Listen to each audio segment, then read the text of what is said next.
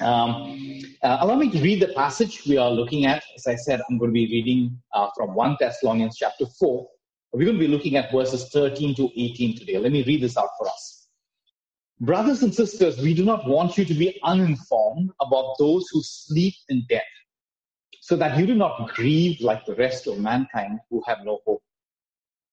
For we believe that Jesus died and rose again, and so we believe that God will bring with Jesus those who have fallen asleep in him. According to the Lord's word, we tell you that we who are still alive, who are left until the coming of the day, will not precede those who have fallen asleep. For the Lord himself will come down from heaven with a loud command, and with the voice of the archangel, and with the trumpet call of God, and the dead in Christ will rise first. After that, we who are still alive and are left will be caught up together with them in the clouds to meet the Lord in the air. And so we will be with the Lord forever. Therefore, encourage one another with these words. This is God's word. Allow me to just pray for a moment before we dive into the sermon. Father, we pray in the name of your Son, Christ Jesus.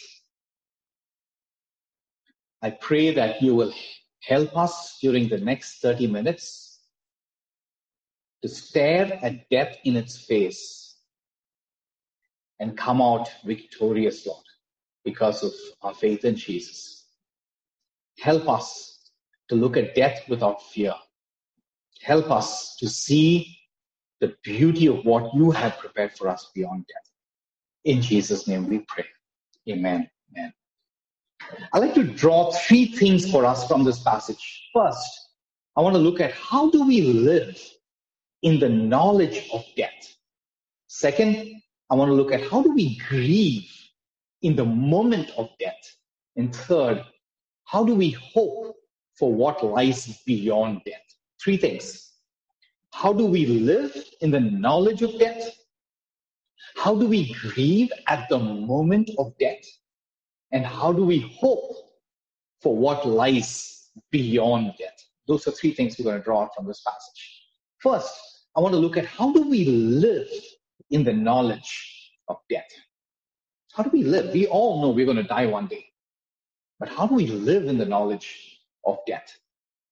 Some time ago, I heard this pastor use an illustration. I found that very helpful, so I'm going to share that. And this pastor talked about a party. It's just an illustration. He talked about a man walking into a party. The host of the party coming into the party. Everybody's having a good time. Everybody's having fun, laughing. It's a great party. He's very happy with the way the party is going. But he comes and he shares something shocking. He walks in and he says, by midnight today, all of us are going to be dead. And everybody in the party realizes that he's speaking the truth, that he knows this is what's going to happen. And then, how do you think, this pastor asked in the illustration, how do you think the people are going to respond? The first thing people are going to try and do is, hey, how do we stop this? Okay, can this be stopped? And if they figure out and realize that this cannot be stopped, the second thing is, hey, what do we know? What do we need to set right? How do we set right the wrongs that we've done? Those are the kind of things people are going to be thinking of.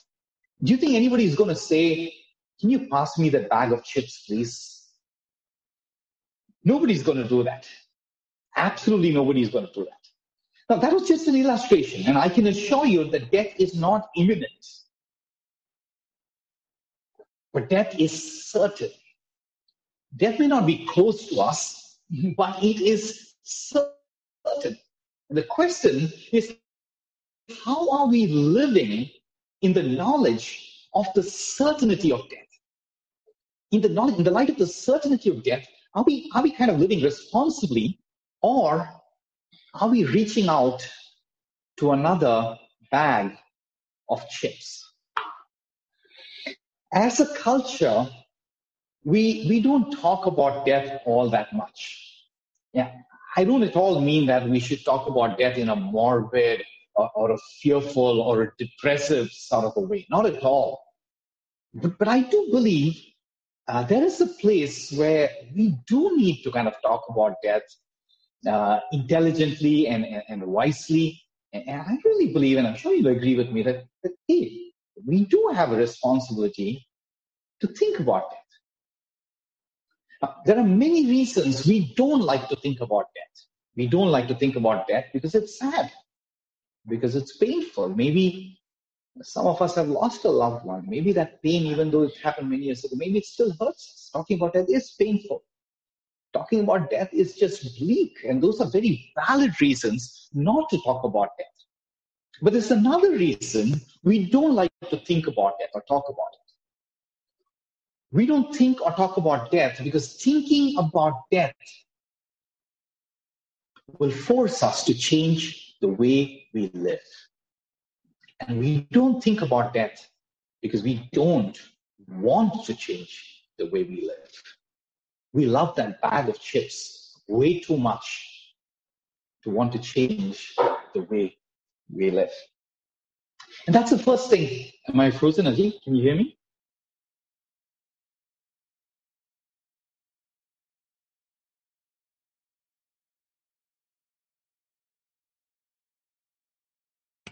You're frozen now.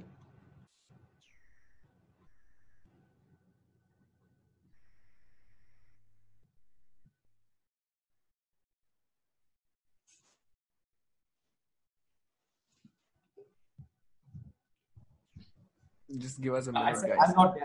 The Wi-Fi was dead. It's back up again. So, sorry about that. I hope people can hear me clearly at the moment. I was just saying, sorry about that. The first thing I was saying is, the first thing that we're drawing from this passage is how do we live in the knowledge of the certainty of death? And the answer to that question is that we quite often we live in the knowledge of death by ignoring it, by pretending that it doesn't exist. We just shove it out of our thoughts completely. Isn't that true? Don't we all, like an ostrich buries its head, don't we all bury our head into the ground and pretend that death is not going to come? And because we are not willing to think about death even, it happens that we also do not consider and ponder over some extremely important questions about death. I mean, any intelligent person has to engage with these questions. Any person who has any interest in life has to wonder about death and what happens after. What happens to us after we die? Do we just decay and fade away? Is death the termination of our personalities? Is there really nothing after death? Hey, we can't call ourselves intelligent and not think about these things.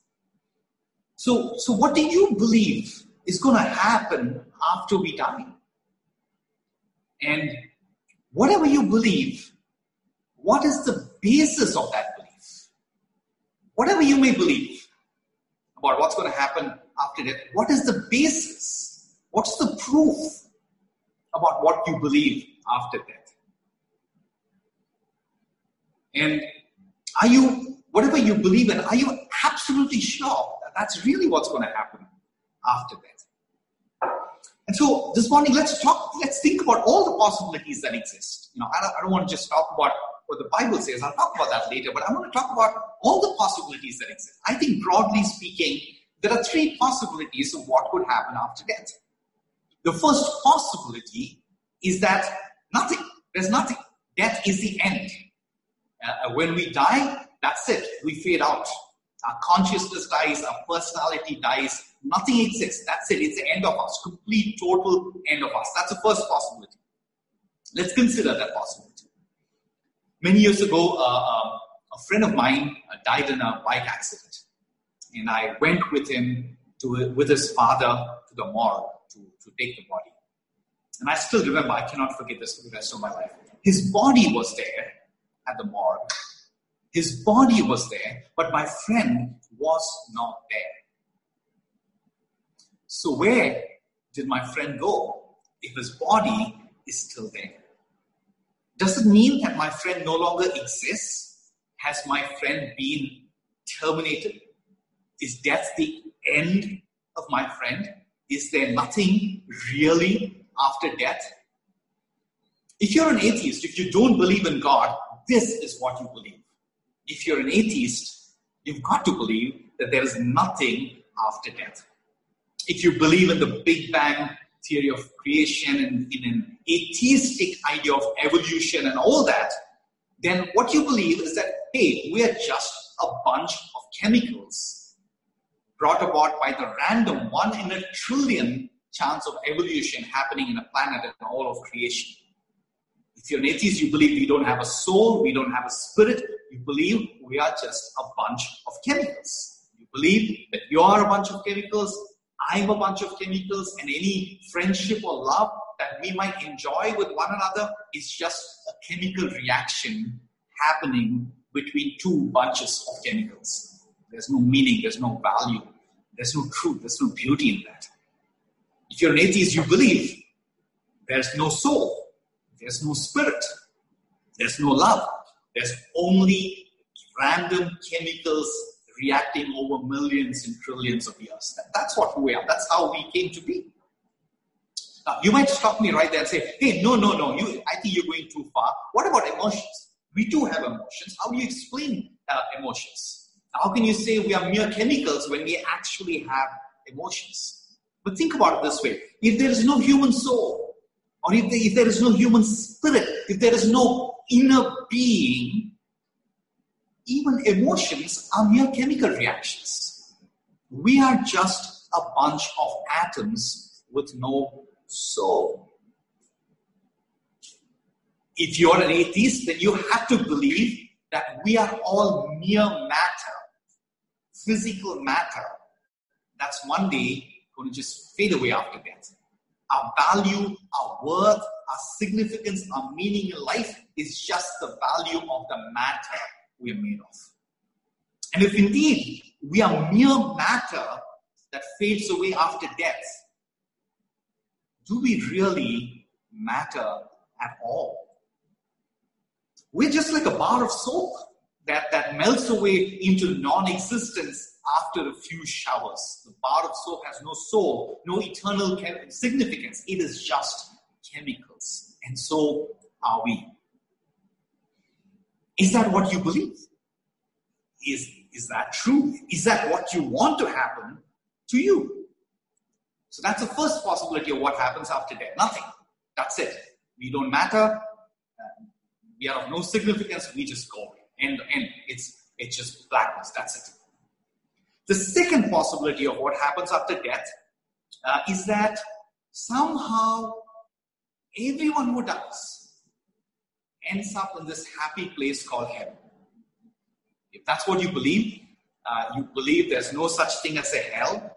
You basically believe that God is one giant teddy bear floating somewhere out there in space. And he basically cuddles everyone and he just forgives everyone. And he makes sure that doesn't matter what kind of a messed up life we've all led, he just makes sure this teddy bear God just makes sure, cuddles everyone and brings everyone into this happy place called heaven where we are all spirits, maybe wearing diapers and just kind of floating around in the clouds. Maybe we've sprouted wings. And, so that's, hey, a lot of people believe this. A lot of people today kind of have this, especially in the New Age movement. Everybody believes that, hey, this is what's going to happen. Let's consider this possibility. We're all very well educated and comfortable and reasonably well-to-do, relatively at least compared to the rest of the billion-odd people in India. And we're doing quite well in life. And so from our standpoint, this idea of a teddy bear God who just kind of cuddles everyone to this happy place of heaven, that's a beautiful idea. That kind of sits well with us. But I want to encourage you to, for a moment, think beyond just ourselves. Speak to the woman who's been enslaved for the last 13 years in the sex trade in Kamathipura from the time she was 13 years old. Speak to her and ask her if everyone should go to heaven. Or speak to the African Americans who were trafficked like animals, who were caught in nets and cages and trafficked like animals to another continent and who lived as slaves for decades and maybe even centuries. Ask them if everyone should go to heaven. or speak to the Dalits in India's poor villages who've been wronged against, who've been sinned against, who've been discriminated against from good people, by good people. For centuries, ask them if everyone should go to heaven. No, they're all going to want justice for how they have been wronged. If you really believe in this teddy bear kind of a God who basically cuddles everyone into heaven, then you have to accept that you no longer believe in justice. You have to tell me that, hey, I don't believe in justice. I don't believe in fairness. Then I'm with you on this notion of a teddy bear kind of a God. That's the second possibility. First possibility was nothing. Second possibility was God just loves everybody into heaven. The third possibility is what the Bible teaches us. The Bible teaches us that death is not the end. It teaches us that all of us will be judged after death. And if we are perfect and sinless according to God's standard of judgment, we get to spend time with God for eternity. But if we are imperfect and sinful, we will be separated from God forever and sent to a place called hell. The Bible teaches us that God is absolutely holy and absolutely perfect, and He cannot tolerate any imperfection or sin or evil or wickedness. And so, which means basically that each of us, every one of us is imperfect. None of us really believes you're perfect. Every one of us who are imperfect in so many ways, and every one of us sin in so many ways, it means we can never enter God's presence. It means that all of us, without exception, when we die, we're going to be separated from God forever. But God did not abandon us to that. God sent His Son, Christ Jesus. Jesus lived a sinless life, but He was punished on the cross, not just by men, by God Himself. The death on the cross was not the punishment of men, but the punishment of God Himself. God punished the Son of God on the cross, even though Jesus had no sin, had done no sin. God punished Jesus not for His sins, but because Jesus took upon His body, He took upon Himself all of your sins and all of my sins. And because God punished and rejected Jesus in our place, He accepts us in Jesus' place. That's what the Bible teaches us. So, those are three options. I can't think of any other option beyond that. Which of these three options do you believe in? Are you going to believe that after death there's nothing? Do you believe that after death, rapists and murderers and all kinds of perpetrators are all going to end up as our neighbors in this happy place called heaven? Or are you going to believe in the certainty of being with God through Jesus Christ? Now, if you haven't really thought of it, I really feel that as intelligent people, we have a responsibility to believe in this. Hey, this is an important question. And I'm not going to try and convince you to what to believe in, but I am going to try and convince you to believe in something. If you had to make that choice today, which of these three options would you pick? It's your call. We cannot be intelligent and say, I'm not going to pick anything. I'm not going to engage my mind on any of these. So whatever you choose to believe, of the three options, maybe there's a fourth, whatever you choose to believe, what is the basis for that belief? Where's the proof that makes what you believe correct? And I just want to talk about what I believe as a follower of Jesus and what followers of Jesus believe. And as followers of Jesus, the basis of our belief, for what we believe, the foundation of what our belief is based on the resurrection of Christ Jesus from the dead. Look at verse 14 from the passage. For we believe that Jesus died and rose again. And so we believe that God will bring with Jesus those who have fallen asleep in Him. The resurrection of Jesus is the hard, rational, scientific, and spiritual evidence why we believe that we too will rise from the dead and be with God forever. Now, if you ask me, hey, what do you mean scientific evidence? about the resurrection of Christ, I'm happy to have that conversation. There is historical evidence. And that's a long conversation.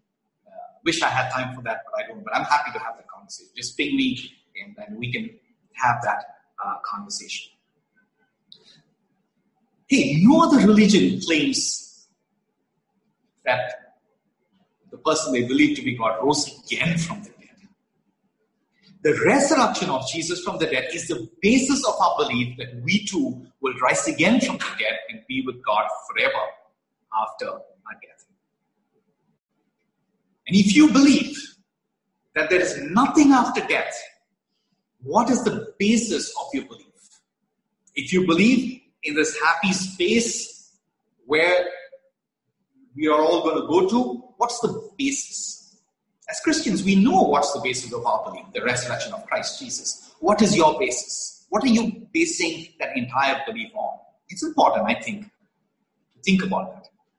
You know, at some point of time, all of us have to stop thinking about that bag of chips, and we really have to deal with this question: what happens after death?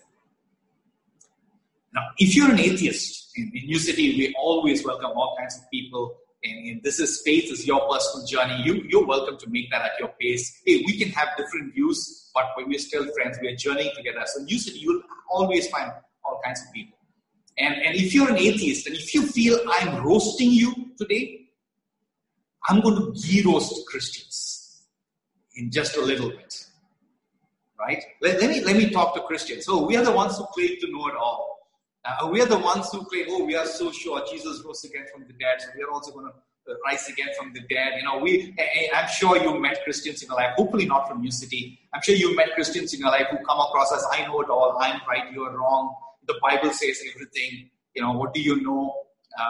Right? So I'm not even going to listen to what you say. I'm not going to engage with it intellectually. I'm sure you've met Christians like that. Hopefully not from New City though. So let's talk about Christians now. So Christians like myself, I'm not talking about other Christians, I'm talking about Christians like myself here. Right? Christians like myself believe there is life after death. I believe that because Jesus died and rose again from the dead, I'm going to rise again and have eternal life with him. That's what I believe. But sadly, to my shame and to our shame, I forget all about eternity and live as if all I have in this life is this moment. At the slightest hint of any struggle in my career, I go into depression. At the slightest hint of trouble, I get caught up with anxiety and worry. Hey, am I not the Christian who believes in eternal life, that everything's going to be perfect when Jesus comes back? I'm sorry, I'm ashamed to admit that Christians like myself are not living out our faith. We are not living out the fullness of what we really believe in. And I'm ashamed to admit that we too, and I too, am running after my bag of chips. It is to our shame. We need to change. We need to change not in our own strength. God will give us the grace to change. And I believe he's going to do that. So we need to repent. We need to acknowledge that while we have we kind of, feel explorers or people who are not followers of Jesus should believe, we ought to behave in line with our beliefs. If they're not believing, we're not behaving in line with our beliefs. So I think we need to really grow up to it. So that's the first thing I wanted to draw out for us. How are we going to live since we know we're all going to die one day? The second thing I want to draw from the passage is, how do we grieve at the moment of death? How do we grieve at the moment of death? And if you're an atheist again who does not believe in God or the human soul, you should not grieve death at all. An atheist logically should not grieve death at all, because each of us are just a bunch of chemicals. We don't have a soul. We don't have a spirit. So what are we grieving? Why should one bunch of chemicals grieve the passing of another bunch of chemicals? If you're an atheist, grief has no meaning. Hey, all of us use soap. A bar of soap is chemical. We use a bar of soap for a few days or a few weeks until it keeps dissolving slowly, and one day the bar of soap is gone. It's dead. It's dissolved. How many of us come running out of the shower, weeping and wailing and grieving that the bar of soap is dead and gone? Do we grieve the passing of a bar of soap? We don't. Why? It's just a bunch of chemicals. No soul, no spirit, no meaning after death. Hey, if you really believe that there's no soul, there's no spirit, there's no life, nothing happens after death, why are we grieving death? As an atheist, you should have no grief at all for death. You should just be scientific and say, bunch of chemicals gone. Grief is unscientific. Grief is not rational. Grief is irrational. So you, as an atheist, you should not feel grief. However, the reality is we all grieve death. Our grief over death is actually a great argument and perhaps even proof against atheism. Because our grief over death tells us that deep down we believe that we are more than just an accidental group of chemicals that came by a random happening over trillions of years of life after a Big Bang. Our grief tells us that we actually believe that there is a soul, there is a person, there is an inner being inside of the body. And grief tells us that we are mourning the loss of that soul just as we are mourning the death of our body. Deep inside, we all believe death is wrong. We all believe death is cruel. Death is just not right. Death is not the way things are meant to be. And that brings us to how Christians should grieve. Those of us who believe in Jesus, not just people born in Christian families. Those of us who really believe in Jesus, how should we grieve? Look at verse 13 from the passage. Brothers and sisters, we do not want you to be uninformed about those who sleep in death, so that you do not grieve like the rest of mankind who have no hope. Hey, Paul is not saying that Christians should not grieve death. Paul is the author of this passage, Paul is saying we should not grieve death like the rest of mankind. Paul is saying our grief as followers of Jesus is different. Is different from the grief of others. How is our grief different as a follower of Jesus? Our grief is different because we are not grieving the permanent loss of a Christian friend. We are grieving a temporary separation. Our grief is over a mere temporary loss. We grieve, but we grieve with hope for what lies beyond death. And that brings us to the third and the last thing that I'd like to draw for us from this passage. How do we hope for what lies beyond death? How do we hope for what lies beyond death? Look at verse 18. Therefore, encourage one another with these words. That's how Paul finishes this chapter. Encourage one another with these words. So what's the encouragement offered in these words? And that's there in verse 14, which we've been looking at. For we believe that Jesus died and rose again. So we believe that God will bring with Jesus those who have fallen asleep in him.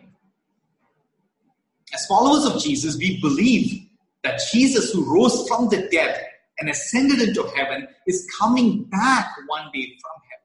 Is coming back to be here on earth with us and make this earth beautiful and perfect all over once again. And we believe, as this verse says, when he comes back, when Jesus comes back, Jesus is not coming back alone. This verse promises us that when Jesus is coming back, he is coming back with those who have fallen asleep in him.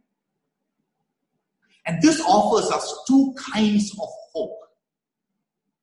First, it offers us the hope of glorious communality Second, it offers us the hope of glorious individuality, the hope of glorious communality, and the hope of glorious individuality.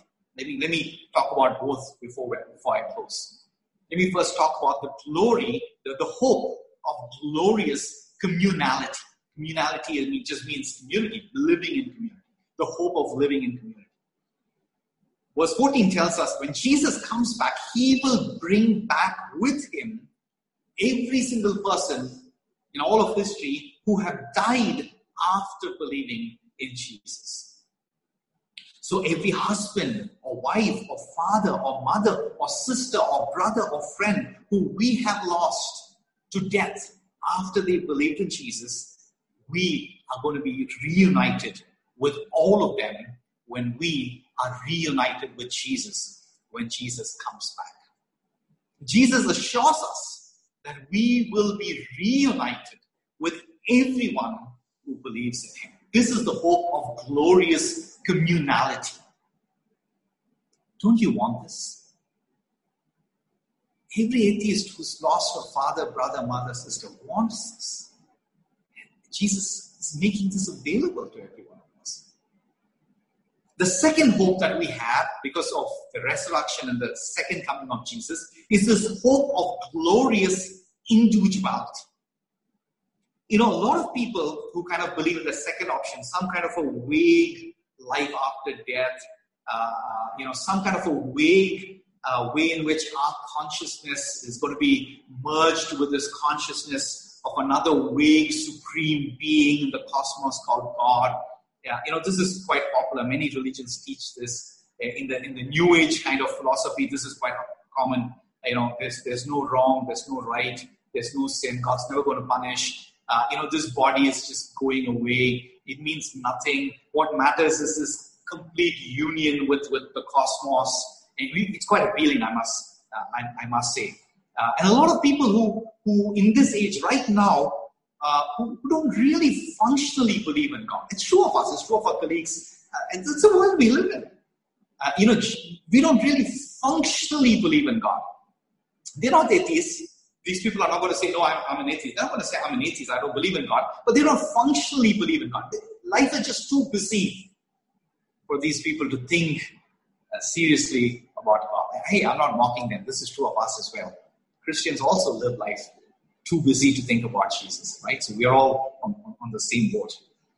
And if this is you, if this is what you kind of, vaguely hope for, that in some notion of your consciousness being merged with the consciousness of another vague supreme being called God, a lot of people believe in that, and they believe in that so that they don't have to deal with the real questions around death.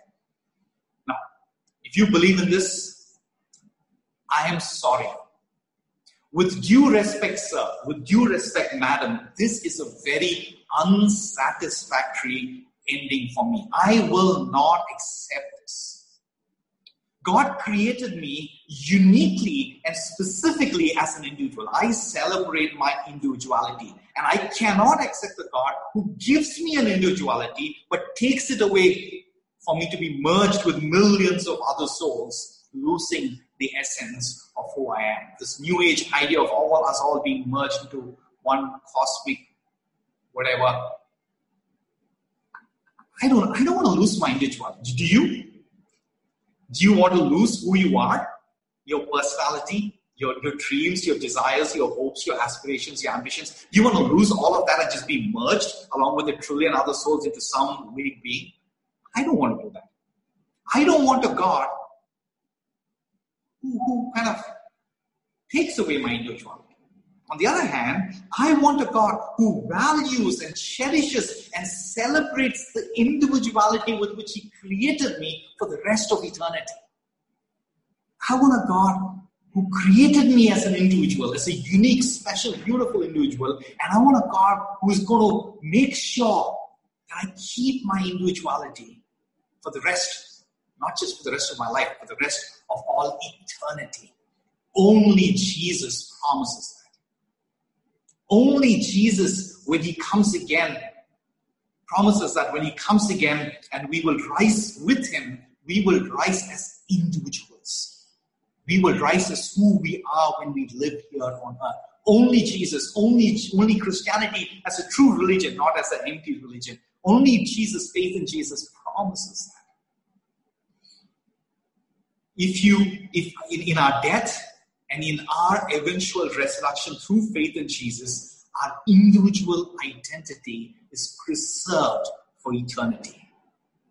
And not only that, faith in Jesus is the only religious construct in the world which also promises that it's not just our soul or our spirit that's going to rise again from the dead. We're going to have a resurrection with our physical bodies, the sense of touch, smell, taste, sight, physicality of our bodies. Only Christianity as a religion speaks about a physical resurrection, body, mind, soul, a wholesome resurrection of our being. Our individuality being preserved for eternity in every way. This is the hope of glorious individuality. Only Jesus offers us the hope of glorious communality, and only Jesus offers us the hope of glorious individuality. As I close this morning, please join with me just one last time to consider the grief of death. Last week, I knew a pastor. He was pastoring a church in Bandra. His son, a wonderful young man, he got married 2 years ago. He was not very close. He was just an acquaintance. We knew him well enough. He just got married 2 years ago. And I could see how joyful and how happy they were in their marriage. They kind of just seemed so right, so beautiful for each other, husband and wife. Young. They were both in their 30s. And this man went, his son, I won't mention his name, I want to respect their family's right to grieve by themselves in this moment. He went to a building, the building fell, and he died. His wife was in the car outside the building. She tried to save him. She couldn't. He died. He passed away, all of 30, married for less than 2 years. Death brings grief. What will you tell his wife? What will you tell his father and mother and sister who dearly love them? How can you console them? Death is the greatest and the ultimate catastrophe. It's the greatest and the ultimate catastrophe. The dictionary defines the word catastrophe as an event causing great and unusually sudden grief and damage or suffering. Catastrophe. That is what death is. It's the most cruel catastrophe ever. Does the English language have an opposite for the word catastrophe? If you consider yourself to enjoy your English, does the English language have an opposite for the word catastrophe? It doesn't. Have you ever wondered why? Language does not have an opposite for the word catastrophe because it is just too delightful to imagine. The opposite of the word catastrophe is just too delightful to imagine, and so it took a dreamer like J.R.R. Tolkien, the author of the Lord of the Rings series, to coin a word that is the opposite of the word catastrophe. And so Tolkien coined the word eucatastrophe. Google it up. Eucatastrophe. Eucatastrophe means a sudden and a delightful turn of events, or a rapturously joyful, ecstatic ending. Unexpected joy, unexpected delight. Eucatastrophe is the opposite of catastrophe. If death is the ultimate catastrophe of sorrow, the second coming of Christ Jesus and his believers being united with him is the ultimate eucatastrophe of joy and inexpressible delight. When we believe in Jesus, the catastrophe of death is not the end. a great and glorious catastrophe of eternal life awaits us. If this morning you're feeling your heart moving towards Jesus, you don't consider yourself to be a follower of Jesus, a Christian or a believer. This morning, if you find your heart moving towards Jesus, just believe in Him and freely receive this catastrophe of eternal life that only Jesus can give. Let us pray. Father, we acknowledge that faith is not something that we can create or manufacture by ourselves in our hearts. We acknowledge that faith is a gift of God, a gift of His Holy Spirit. And today, if we are to believe in Jesus, your Holy Spirit needs to come and move in our hearts. And so we pray, Lord, would you help every one of us here not slip away into the catastrophe of death? Would you help every one of us receive by faith freely and grow into the catastrophe of eternal life in Christ Jesus? Thank you, Lord. In Jesus' name we pray. Amen.